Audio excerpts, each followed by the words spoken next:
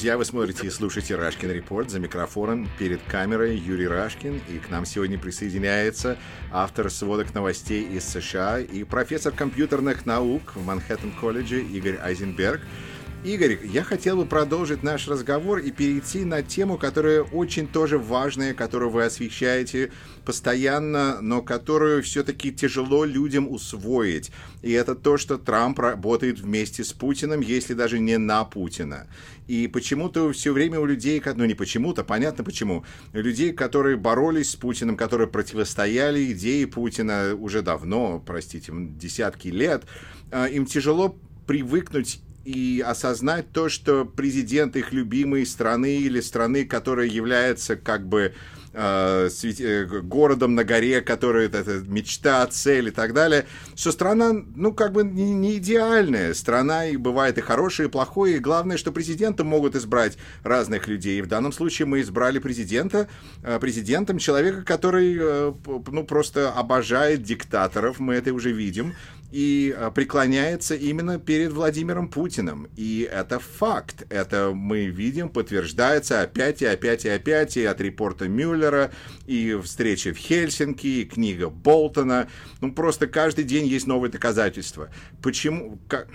Я даже не знаю, что тут спросить, но какие мысли у вас по этому поводу, Игорь? Тут, я бы сказал, у меня есть мысли в двух направлениях по этому поводу. Одно направление – это чисто идеологическое сходство. Ну, мне трудно говорить, что у Трампа есть какая-то реальная идеология, он просто не настолько образованный человек, чтобы говорить о том, что он вообще как бы придерживается какой-то идеологии. Но вместе с тем у него есть какие-то убеждения. Но идеологическое сходство между тем политическим крылом, скажем так, в американской политике, которое возглавил Трамп, и Путиным, и его режимом в России, с моей точки зрения, безусловно, есть. Это просто антилиберальная идеология. Просто я как-то написал недавно об этом, причем я сознательно написал на украинском языке. Мне хотелось обратить внимание людей в Украине на этот факт. Я, может быть, напишу по-русски, через какое-то время разовью эту мысль. Но просто до начала 90-х, когда существовал Советский Союз, с моей точки зрения, был в мире основной конфликт после Второй мировой войны между свободным миром и коммунизмом. Это действительно был конфликт очень серьезный. Советский Союз стремился распространить свое влияние через создание коммунистических режимов в разных странах, ну, по сути, через завоевание контроля над как можно большим количеством стран. И он это делал довольно-таки успешно, нужно признать, в разных частях света, не только колонизация фактическая Восточной и Центральной Европы, но это и в Азии, это и Вьетнам, и Камбоджа, и Афганистан затем, это и Центральная Америка, это и Африка. Когда, скажем, Португальская империя распалась после революции в Португалии, Советский Союз захватил контроль над такими странами, как Ангола и Мозамбик, получившими независимость, Эфиопия, ну и так далее. То есть был серьезный конфликт между свободным миром, который неформально возглавляли Соединенные Штаты, и коммунистическим миром. И американский политикум все-таки в целом был совершенно согласен с тем, что Советский Союз – это угроза безопасности и Америки, и всего свободного мира. Никогда разногласий не было по этой части. А когда Советский Союз исчез, то исчез конфликт между свободным миром и коммунизмом.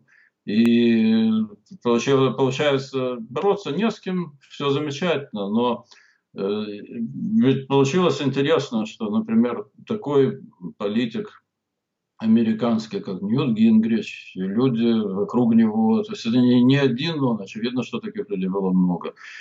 решили, ну что, хорошо, раз теперь нет коммунизма, давайте мы назовем, там, в России придумали такое слово, как леваки, но в английском языке аналога нет. Можно там говорить lefty, да, far left, но на самом деле, не знаю, там, кто в России придумал такой термин. Назовем вот просто всех, кто не с нами, назовем их там коммунистами, социалистами, там еще Бог знает как, и вот будем их считать врагами. И вот такая вот история. Когда у нас были выборы в 2008 году, я жил на юге тогда, вот в таком Трамп-кантри. Сейчас это называется Трамп-кантри. И мне вот несколько американцев, техасцев, таких, вот примерно говорили такие вещи тогда перед выборами, что оба кандидата очень плохие. И Обама, и Маккейн ужасные. Голосовать не за кого. Обама, у них, естественно, коммунист. Коммунист, как Ленин, как Сталин, как Мао Цзэдун. Буквально. Маккейн не понимает, что нам надо дружить с Россией. Он с ней хочет воевать. Вот если он станет президентом, он будет с Россией воевать, а нам с Россией надо дружить. Почему? Я спрашиваю, почему? Ну, потому что надо вместе бороться за запрет абортов. Нужно вместе бороться за запрет геев и лесбиянок. Потому что Россия христианская страна, такая же, как мы. Мы должны... Вот логика. Дело-то в том, что вот это и говорит о близости, идеологической близости американских ультраправых и Путина, и как бы того, что стоит за Путиным. На самом деле, скажем, я не знаю, я очень надеюсь, мы когда-нибудь вернемся снова к таким временам, когда у нас Обама и Маккейн будут соперничать на выборах. То есть люди, разделяющие одни и те же ценности, по-разному их толкующие, но безусловно разделяющие одни и те же ценности, о чем они сами говорили во время той предвыборной кампании.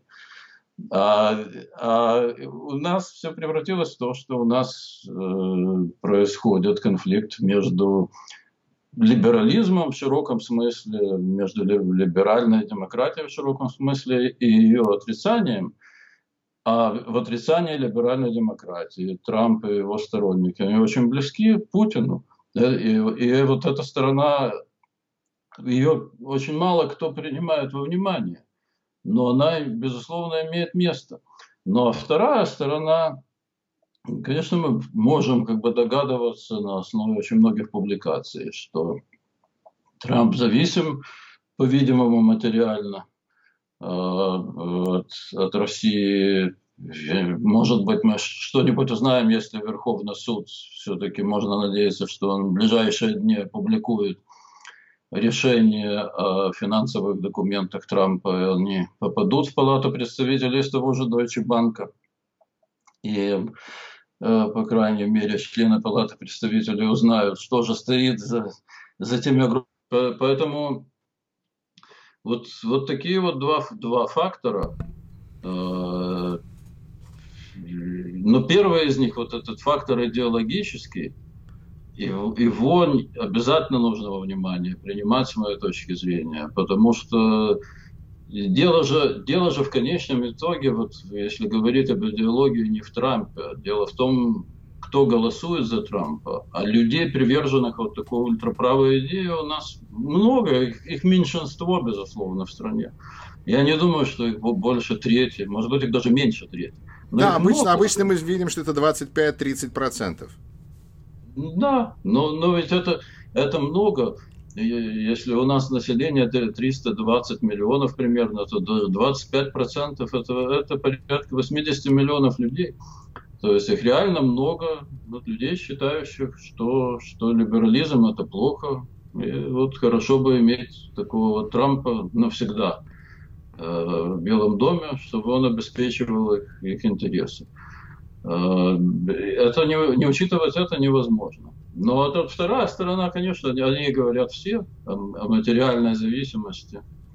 Посмотрим, может быть, мы когда-нибудь узнаем об этом больше. Но что-то наверняка есть, потому что, конечно, это, если посмотреть, что Болтон пишет в своей книге, а что до него Вудвард писал в своей книге, ссылаясь на разговоры там очевидно, что он не пишет Вудвард никогда, с кем он конкретно говорил, но очевидно, что там и с Мэттисом он разговаривал, и с Коном, бывшим экономическим советником. Они же пишут, он пишет то же самое со ссылкой на них.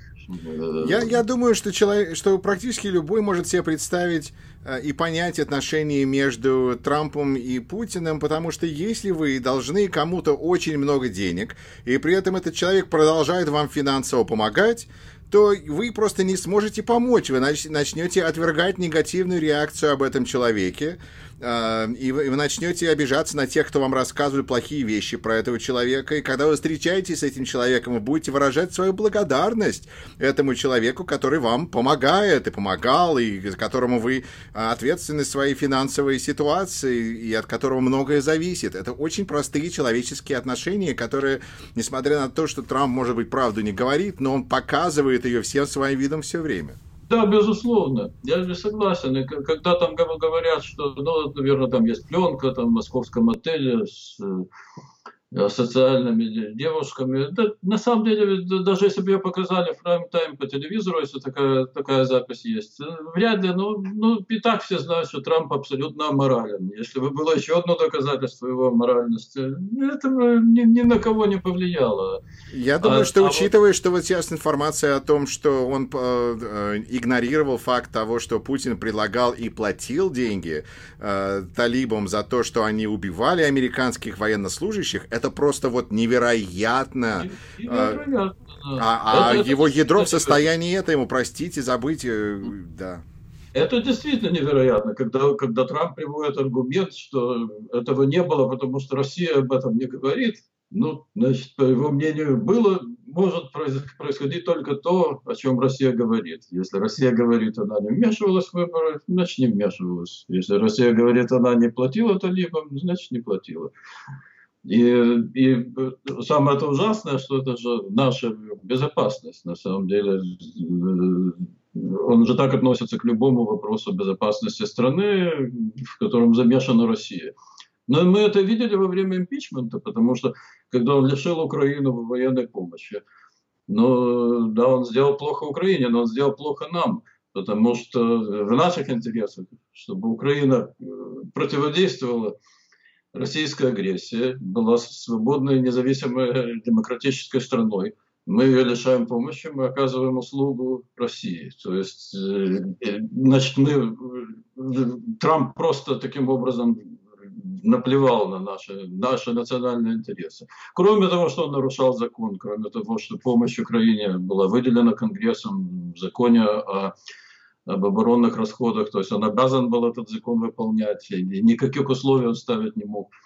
Но он просто ему было наплевать на наши национальные интересы. А вот там, то, что Болтон пишет в книге, как он собирался объявить о выходе из НАТО в 2018 году. Вот это, пожалуй, такая единственная новость из книги Болтона, подробности, как он говорил Болтону, как он говорил Помпео, все время я завтра вот скажу, что мы из НАТО уходим. То есть он так стремился Путину сделать вот такой подарок, просто преподнести. Вот я такой молодец, я НАТО развалил. Я совершенно убежден, что если он останется на второй срок, он это сделает. То есть у меня в этом никаких сомнений нет, ему просто никто не будет в состоянии помешать. Потому что тех взрослых, как вот они сами себя называют, или как их называют журналисты, которые в окружении были, их там больше нет. То есть там просто не осталось людей, которые в состоянии его сдерживать от таких решений, таких действий, таких поступков. Это будет что-то страшное. Очень бы не хотелось, чтобы это страшное стало реальностью. Поэтому очень бы хотелось, чтобы выборы выиграл Байден. Игорь, тогда давайте в заключение вернемся обратно к нашим американским баранам и посмотрим на выборы с точки зрения вице-президента. Джо Байден сказал, что он теперь уже в начале августа объявит нам, кого он возьмет в вице-президенты. Он обещал, что это будет женщина. Сейчас есть разговоры, если это будет белая женщина, афроамериканская женщина, другая женщина. Вот, например, есть сенатор из Иллинойса Тамми Дакворт, которая тоже стала популярным возможным кандидатом. У нее такое азиатское происхождение. То есть, но это будет женщина, это нам понятно. А с другой стороны, республиканцы и консервативная публика, и даже компания Трампа пытаются нам сейчас продать такую идею, что поскольку Байден старый и устаревший и вообще не соображает, то это имеет большое значение, кто будет вице-президентом, потому что это на самом деле тот, кто будет президентом, и в общем, очередная конспирология. Но с другой стороны, Байдену довольно много лет, и, возможно, этот человек, женщина, будет следующим президентом. Значит, тогда два вопроса. С одной стороны, важно ли, кого Байден назначит своим вице-президентом с точки зрения выигрывания выборов? И второй вопрос, что это означает для будущего Америки? Ну, я думаю, что, конечно, важно, кто будет вице-президентом, кто будет кандидатом, кто, я надеюсь, станет вице-президентом, потому что вице-президент может играть существенную роль в проведении политики, в организации там разных дел, которые просто президент может поручить вице-президенту за что-то отвечать, и чем-то заниматься, как внутри страны, так и в международной политике. Но мне кажется, что когда у нас и газеты, и телевидение обсуждают этот вопрос, то они его немножко обсуждают с такой точки зрения больше, с налетом таким некоторым сенсационностью. Вот женщина, там, афроамериканская женщина. Мне кажется, это меньшую роль будет играть, большую роль будет играть, чтобы... Если это будет женщина, чтобы эта женщина была популярна, наверное, но в первую очередь, чтобы она была политиком, уже достаточно опытным, который действительно может помочь Байдену в осуществлении его функций. Здесь дело просто не в возрасте Байдена, а в том, что, вот представим себе, Байден выиграл выборы. 20 января он вступит в должность, и представим себе, какой вид будет наша страна иметь к тому времени. Вот мы погружаемся в пандемию, причем поскольку совершенно очевидно, федеральное наше правительство не собирается ничего предпринимать, по крайней мере, на сегодня, для того, чтобы эту пандемию остановить, то ситуация в стране к 20 января она может быть очень плохой. То есть получится, что и президент, и вице-президент должны будут быть заняты тем, чтобы эту ситуацию каким-то образом улучшать как можно быстрее, что-то делать очень срочно. Поэтому вице-президент, с моей точки зрения, должен быть деятельным человеком, опытным в каких-то областях, как сам Байден говорит, дополняя президента существенным образом. Как Байден говорит, что Обама его пригласил в первую очередь, потому что Байден был более опытен во внешней политике, и поскольку он много лет был сенатором, то он мог выстраивать отношения с Конгрессом. То, очевидно, Байден будет руководствоваться примерно такими же соображениями. То есть он будет подбирать того, кто его будет дополнять, и кто сможет ему реально помогать. Опять же, не потому, что ему 77 лет, он для своего возраста прекрасно выглядит, по-моему. Просто потому, что вице-президент, особенно в существующей тяжелой ситуации в стране, должен будет играть отнюдь не церемониальную роль. Должен будет заниматься какими-то конкретными проблемами.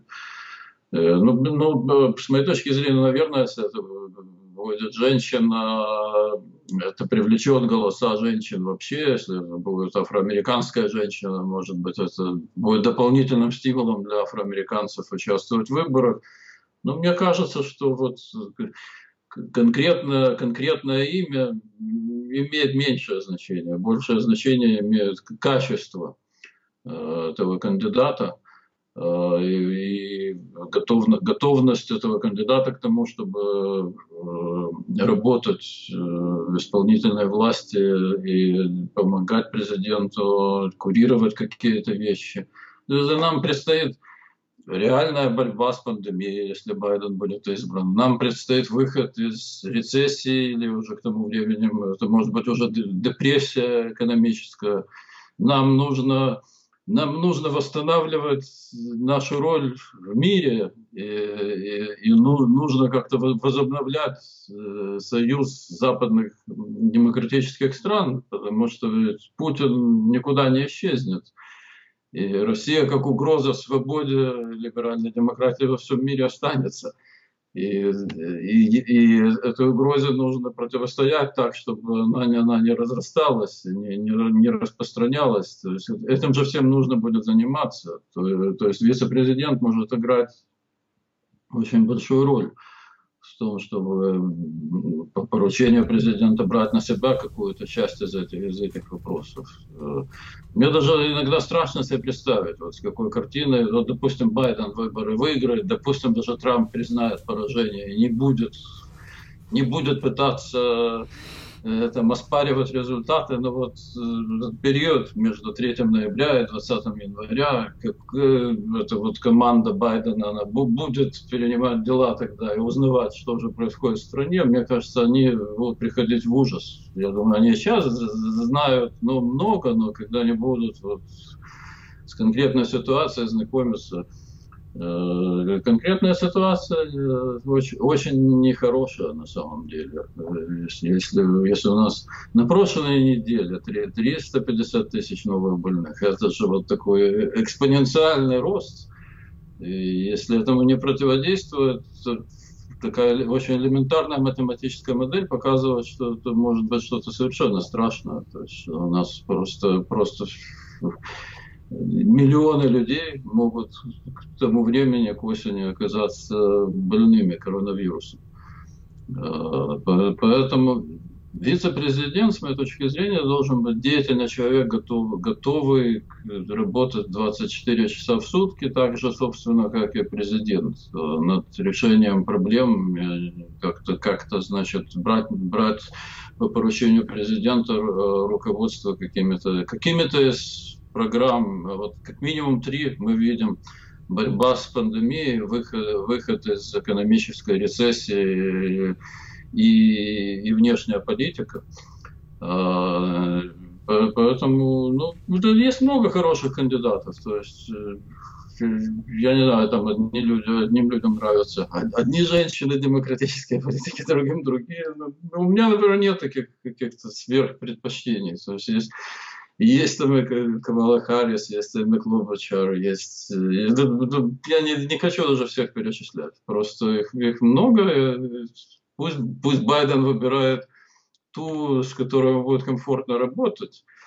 И что самое главное, они же недаром делают проверку бэкграунда очень глубокую. Как, кстати, Байден в своей книге Promise Me Dead он описывал, как его проверял штаб Обамы, когда Обама ему предложил баллотироваться вице-президента. То есть, чтобы невозможно было вообще никакого компромата найти, чтобы не было никаких скелетов в шкафу, потому что понятно, что будут такие попытки. То есть нужно найти кандидата, который со всех точек зрения хорош и против которого ничего найти невозможно. Это важно на самом деле, потому что попытки найти всякий компромат, попытки создать антирекламу, они, безусловно, будут происходить. И есть еще один момент, который мы не обсудили, может быть, в следующий раз. Вот я говорил об идеологическом противостоянии либерализма и антилиберализма, ультраправого. Но дело в том, что здоровому обществу нужна здоровая праволиберальная партия либеральных консерваторов. Здоровому обществу нужны такие политики, как Джон Маккейн, как Джефф Флейк. Их много должно быть. И в здоровом обществе такие политики должны быть популярными и бороться за пост президента, а не Трамп. Поэтому, на самом деле, например, я считаю, что было бы замечательно, если бы у нас республиканская партия как-то вот если она проиграет, если она сильно проиграет, чтобы она пересмотрела то, чем она занималась последние 30 лет, в результате чего она пришла к Трампу, то есть чтобы она вернулась на позиции традиционная праволиберальная позиция. То есть на позиции... Ну, Игорь, тогда я вам тут скажу мое мнение по этому поводу. Мне кажется, что я с вами, в принципе, согласен, и мне кажется, что было бы хорошо, если бы просто республиканская партия, ну, не то чтобы растворилась, а ну, как бы переформировалась полностью, потому что, на самом деле, хорошо было бы взять демократическую партию и разбить ее на две, когда есть более либеральные демократы и более консервативные демократы, и это было бы супер, потому что нужно какое-то соревнование. Но из того, что мы видим за последние 4 года, когда появляется лидер типа Трампа, который выигрывает, то он подминает под себя эту существующую партию и делает ее в своем как бы облике. Поэтому мне кажется, что если выиграет прогрессивный республиканец, то это будет единственный вариант, при котором республиканская партия может как бы себя вернуть в 21 век в русло современности. Но проблема в том, что я боюсь, например, вот, что если республиканцы проиграют, значит, они будут искать там следующего кандидата, следующего лидера. Я боюсь, что им может, например, стать такой человек, как Коттон, сенатор из Арканзаса, гораздо скорее, чем любой республиканец, ну, допустим, так идеологически... Конечно. Ориентированы на проект Линкольна, потому что просто состав республиканской партии таков. Рядовые зарегистрированные республиканцы, вот их большинство, к сожалению, большому, придерживаются крайне правых взглядов. И да, но тогда нужен какой-то харизматичный центр левый республиканец, который на праймарис сможет себя показать хорошим образом. Трамп же себя каким-то очень, очень эффективно себя преподал людям и выиграл свои праймарис, потому что до этого просто все смеялись, там говорили комики: давай, Дональд, избирайся, это будет супер, материал пишет сам себя.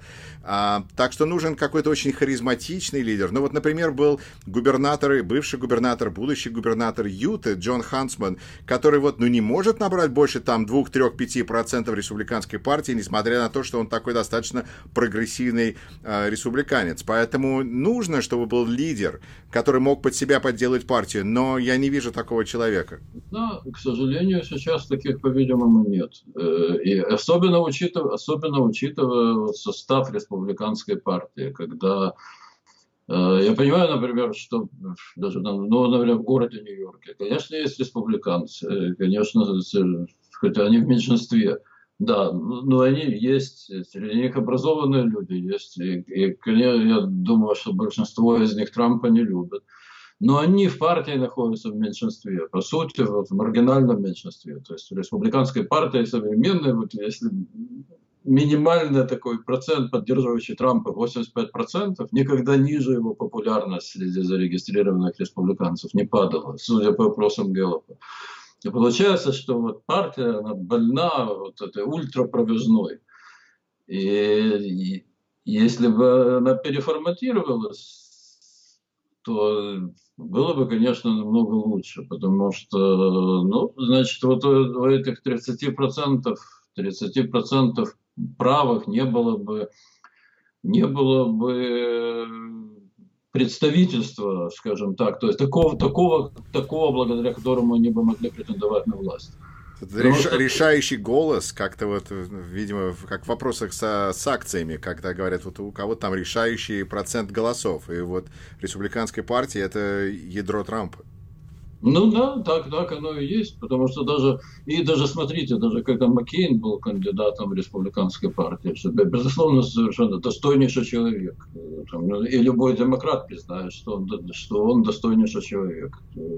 И, ну, кто у него был кандидатом в вице-президенты? То есть я отнюдь не уверен, что он выбирал себе тогда Сару Пейлин, а ее ему посоветовали, потому что она... Я это видел сам. Она была очень популярна вот среди вот таких вот рядовых людей, о которых я говорил, которые ругали и Обаму, и Маккейна, потому что им оба не нравились. А Сара Пейлин, у них замечательно, все хорошо. И поэтому этим людям нравится Трамп. Когда я жил на юге, у меня врач семейный был, он республиканец, при этом он вот такой, он экономический консерватор, очень хороший врач. Но он с ужасом, вот в 2015 году с ужасом наблюдал за тем, когда Трамп заявил, что он собирается баллотироваться. Он мне говорит, вот увидишь, он подомнет под себя республиканцев, он станет президентом, он уничтожит республиканскую партию и страну. И я-то тогда искренне не верил в это. Я говорю, ну, почему же ты так думаешь? Он мне говорит, посмотри вокруг, вот видишь, люди, вот из них 80% обязательно за него проголосуют. Но может быть, это самое лучшее, вот то, что Трамп делает, уничтожая республиканскую партию, может быть, это самое лучшее, что может сделать для будущего Америки? Ну, может быть, потому что на самом деле должна быть политическая конкуренция между здоровыми силами. То есть да. все крайности плохие. То есть, ну, конечно, могут быть крайние точки зрения, наверное, они имеют право на свое представительство, скажем, там, в любом парламенте, в любой стране, у нас в Конгрессе. Но страну не должен возглавлять человек, придерживающийся крайних взглядов. То есть я бы мечтал, чтобы мы вернулись к тому времени, когда у нас соперничали на выборах Обама и Маккейн. То есть когда ценности общие, как базируясь на этих ценностях чего-то достичь, конечно, люди могут спорить и соревноваться в этом друг с другом. Но в этом случае у людей есть реальный выбор. А когда один кандидат Трамп, то выбора по сути нет, потому что если мы не придерживаемся ультраправых взглядов, ну как мы можем проголосовать тогда за Трампа? Я не думаю, что это возможно. Как бы, да, в 2016 году кто-то за него голосовал назло. Я не знаю, будут ли такие в этом году, ну, может быть, будут, но, наверное, все-таки меньше. Но факт, что с моей точки зрения очень не хватает сейчас вот, здоровой консервативной партии, потому что получается все разумные республиканцы, если они не хотят еще 4 лет Трампа, значит, у них нет выбора, но они могут проголосовать за Байдена или им не за кого голосовать. Ну, то есть вот такие республиканцы нынешние бывшие, которые в проект Линкольна объединились, они призывают голосовать за Байдена. И то же самое те, кто поддерживает Берни Сандерса, потому что если не проголосовать за Байдена, которого они в принципе с ним не согласны, потому что он слишком для них консервативный, то тогда может выиграть вообще Трамп, а это ужасно. Ну да, но было бы... То есть у нас такие выборы без выбора. У нас, по сути, да, выборы без выбора. То есть все люди, которые хотят, чтобы страна двигалась вперед, чтобы в ней сохранялось демократическое устройство, не установилась авторитарная власть. То есть все эти люди должны будут голосовать за Байдена, потому что выбора у них как такового нет. Я как-то представил себе, что теперь те, кто против Трампа, должны носить шляпу, на которой написано «Сделайте Америку великой опять», как противоположность Трампу, который из нашей страны пытается сделать какое-то что-то ужасное. Ну да. Такая ирония судьбы. Интересно, Юра, что я все время вспоминаю эту ситуацию 2008 года. Интересно, что мне кажется, что тогда многие из таких вот людей с ультраправыми взглядами, они не ходили голосовать. Вот вы говорили, что Обама коммунист, а Маккейн тоже такой-сякой, потому что он Россию не хочет с Россией воевать. Многие из них просто не голосовали, потому что им не за кого было тогда голосовать. А сейчас получается, что им как раз есть тот, за кого голосовать, а все остальные должны голосовать за Байдена. Так вот, я думаю, что общество было бы здоровым, если бы в нем здоровые силы были представлены. И, конечно, здоровых течений может быть много. И между ними должна быть конкуренция. Как и нет конкуренции, то очень плохо. Но вот здоровая конкуренция предполагает, что это конкуренция между здоровыми силами, которые где-то находятся в центре или недалеко от центра. Конкуренция между крайностями плохая. В конечном итоге крайности сходятся.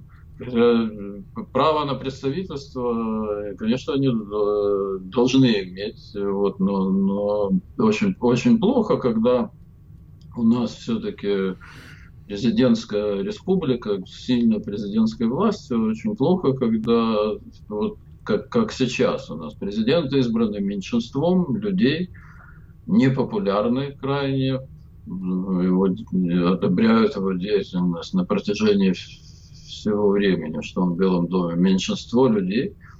Но вот факт есть факт. И я возвращаюсь к тому, с чего начал. Не нужно забывать то, что сказал Кругман, несмотря на все опросы.